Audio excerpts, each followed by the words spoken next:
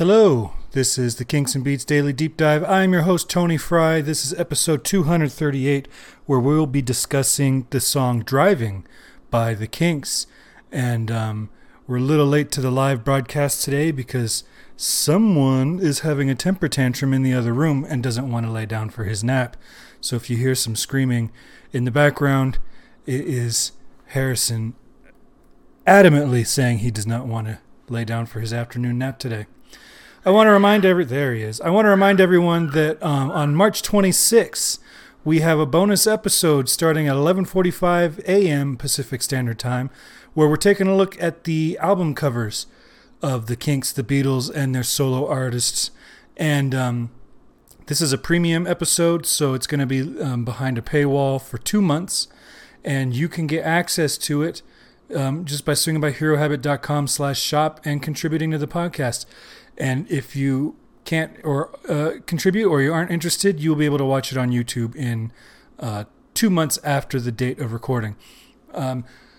Speaking of YouTube, make sure you swing by our YouTube channel and subscribe so that you can help us boost our numbers and also get reminders and alerts for upcoming live streams so you know what episodes are coming up when. All right.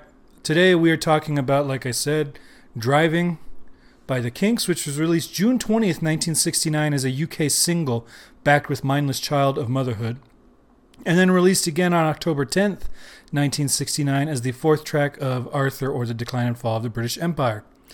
The single was their first to not chart since Before You Really Got Me was released. And while I love this song, it does seem like an odd choice as a lead-off single. But both of these songs were recorded early in the sessions, and the band obviously had a need for a single for some reason, because they had crazy standards back in those days that we just don't have nowadays. And I know I talk about this a lot, but I'm going to say it again. The band, in the 12 months preceding this single's release, they had released the Plastic Man single, the Village Green Preservation Society album, the Days single, and 2 solo Dave Davies singles. And then a hair under 3 months later, another single from Arthur. So by today's standards, that's more music than you should ever be expected of an artist. Granted, some of these releases went mostly unnoticed by the English rock-buying public, but you have to wonder how the market handled that much saturation from so many bands at this point. If your biggest 5 or 6 bands are releasing 4 or 5 singles and 2 or 3 albums a year, how are they ever getting radio play? And when you hear a song that lasts on the number 1 spot for more than a minute, 8, 9, 10 weeks, it's really even more remarkable when you consider just how often new material was coming out in those days. Recording for this track was done in May 1969. You'll see some sources say that it was actually May 1st. The more reputable sources that I referenced, they just say May, and it was early in the sessions, obviously, but the Kinks didn't keep the meticulous notes on their recording sessions that the Beatles did, which makes this a pretty fresh track because it's released the following month, right? So it's recorded in May, released mid-June.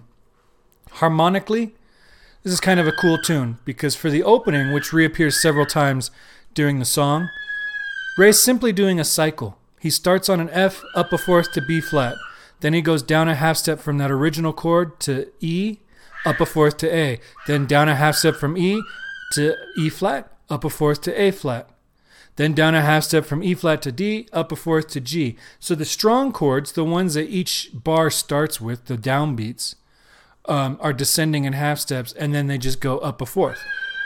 And this is kind of an easy trick to do on the guitar, because, and in this key, this is probably the shape that he pulled him out of. You're in a D shape on the 5th fret. That's your F chord. And then you just go up to an F shape on the 6th fret. There's your B flat. There's your 4th. And then you go down to the 4th fret and do it again.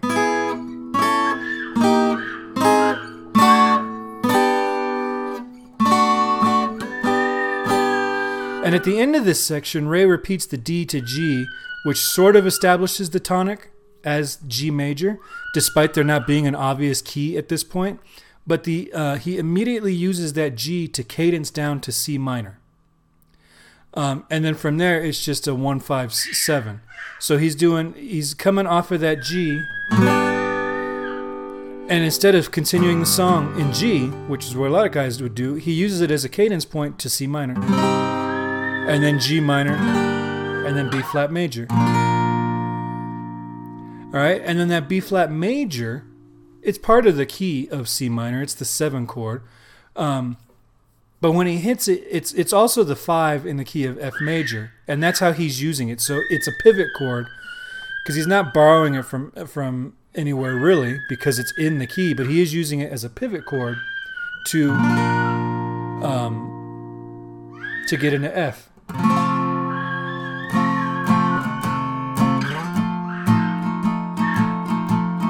Right? So now he's in the key of F.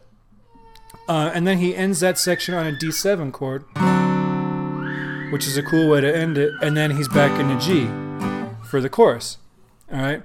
So it's as if he is hinting at keys to resolve somewhere else, right? He hints at maybe establishing something in G only to resolve it to C minor. Then once he's in C minor, he hints that it's going to stay there only to resolve into F major.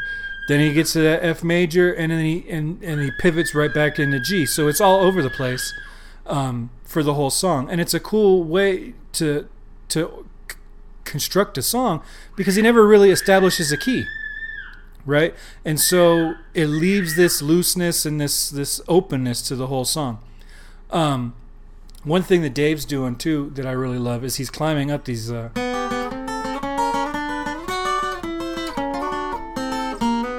And we talked about this in another song, doing that harmony between the 3rd string and the 1st string. And he's doing that a lot underneath that, which is a cool little bit. I really like this song. Dave's guitar work is worth listening to it. Because it's just a fun, bouncy, lighthearted tune. And I have to wonder if the Kinks' fortunes would have been different had they skipped this as a single and just released a different song later. But I understand where they were coming from. They had established a pattern. They had an expectation as far as how many singles and albums they were going to release. They had these 2 songs already in the can from these sessions. I get why it was released the way it was released. But I mean, Days was just a decent hit, a top 20 hit for you within the last few months. You think that would have bought them enough time to get to the Arthur album and to release Victoria as the first single, which seems like a more obvious choice. Or even Nothing to Say, I think would have been a more logical choice. But, we're all looking at this in hindsight. We did have one. I asked the live chat on YouTube if they would have released Driving as the lead-off single for Arthur. One person did respond, and they said no. So it's unanimous between me and that one person that voted in the poll that they shouldn't have released it as the lead-off single. I really thought Harrison would have stopped screaming by this point. He's like 45 minutes past his nap time, which is probably why he's screaming like this. You get that point where you're so tired that you just can't relax. And he's clearly at that point, so I apologize to the folks on the live stream. I'll have to listen back and see how badly you hear that, and I may have to record this one a second time. If you are enjoying the Kinks and Beatles Daily Deep Dive, make sure that you subscribe to the YouTube channel. And we release all of these as podcasts a week later, so you can listen to it on the podcast stream. And then, of course, if you have questions, comments, or want to discuss things further, you can reach me at 925-494-1739 or email me at kinksandbeats@herohabit.com. I will talk to you all Monday. It's finally Friday. Until then, have a great day. Have a great weekend. Stay safe out there. Take care.